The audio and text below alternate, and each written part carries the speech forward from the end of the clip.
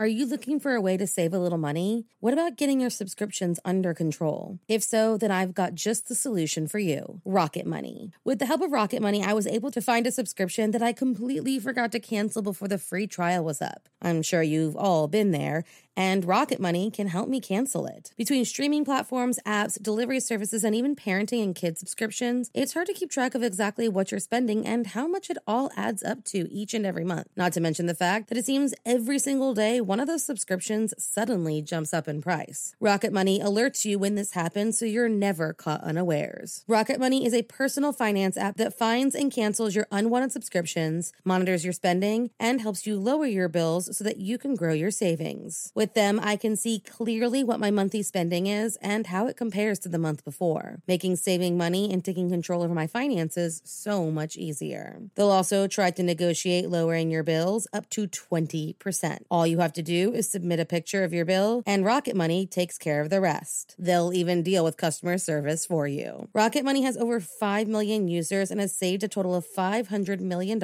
in canceled subscriptions, saving members up to $740 a year when using all of the app's features. Stop wasting money on things you don't use. Cancel your unwanted subscriptions by going to rocketmoney.com/morningcup. That's rocketmoney.com/morningcup. rocketmoney.com/morningcup.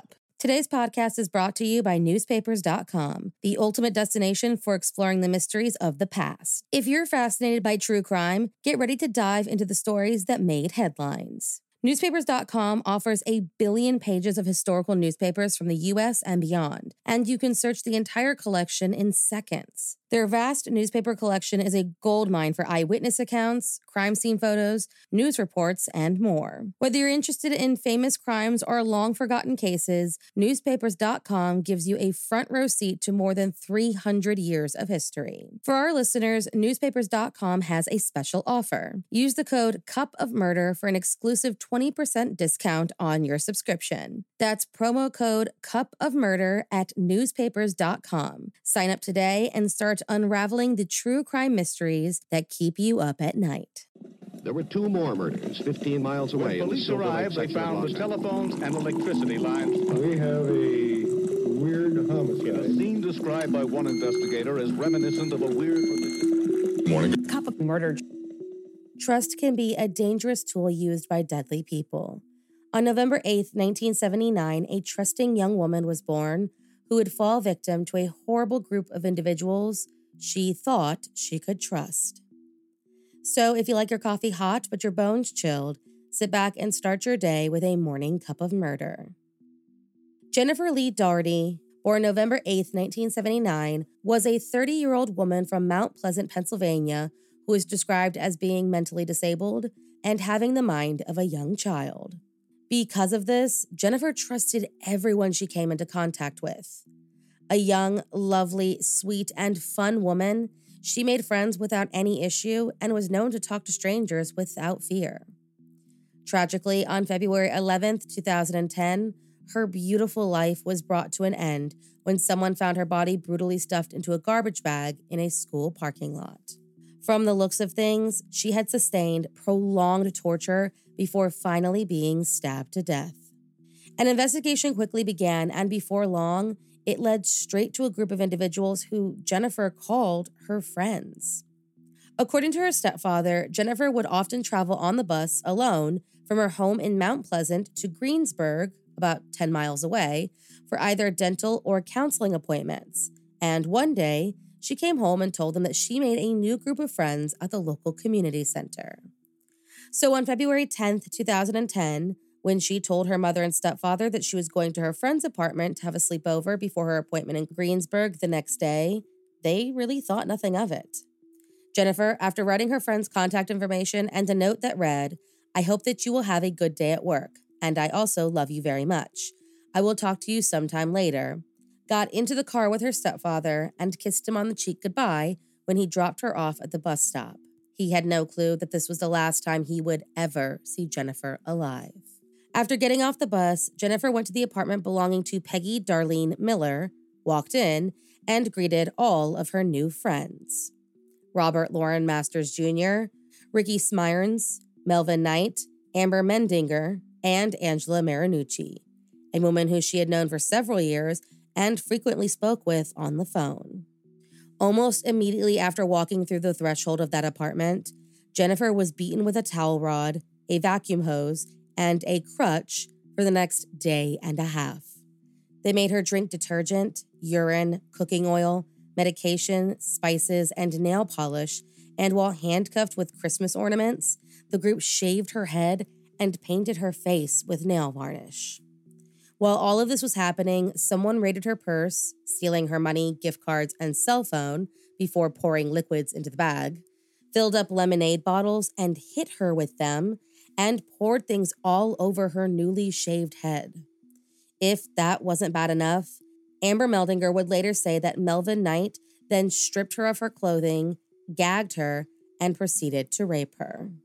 Throughout the harrowing ordeal, Jennifer begged the people she called her friends to stop hurting her, telling them her eyes were burning and that she wanted to take a shower because she thought she smelled bad. After giving her sleeping pills and antibiotics, Jennifer asked to be taken home. But according to Melvin, the group decided that the only way to keep her quiet, to keep her from snitching on them, was to take her life. After 36 hours of horror, the group forced Jennifer to write a suicide note, and then Melvin plunged a knife into her heart and lungs. Realizing that she was still alive, Ricky then grabbed the knife and slit her wrists. Still somehow breathing, the men then grabbed Christmas lights and wrapped them around her neck, pulled both ends, and strangled her.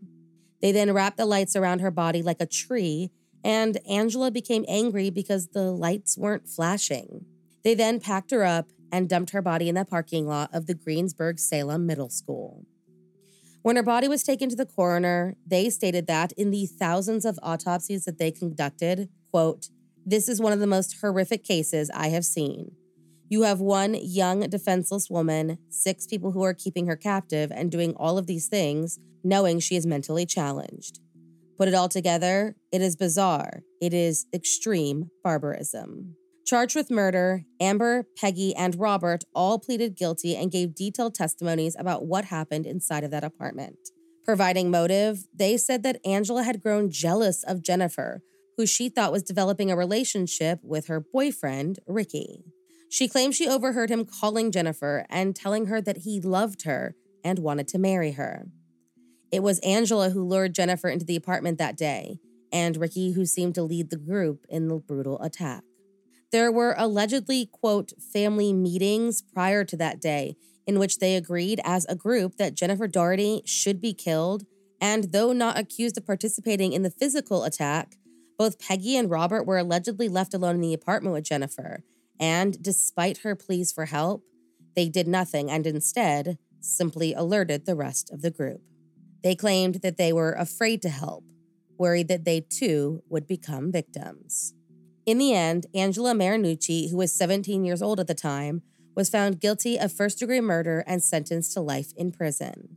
Melvin Knight and Ricky Smyrns were sentenced to death. Amber Meldinger, who pleaded guilty, was sentenced to 40 to 80 years, and Robert Loren Masters Jr., who also pleaded guilty, was given 30 to 70 years. Peggy Darlene Miller pleaded guilty and was sentenced to 35 to 74 years in prison. And with that, all of Jennifer's so-called friends were placed in prison for what they did to her. Thank you for joining me in my morning cup of murder, and thank you to Brittany Green for suggesting today's story. Please join me again tomorrow to A Terrible Thing Happened on November 9th. Don't forget to rate and subscribe and let me know how you like it. If you want to help support the podcast, there's always Patreon or just sharing it with your true crime obsessed friends. And remember, stay safe.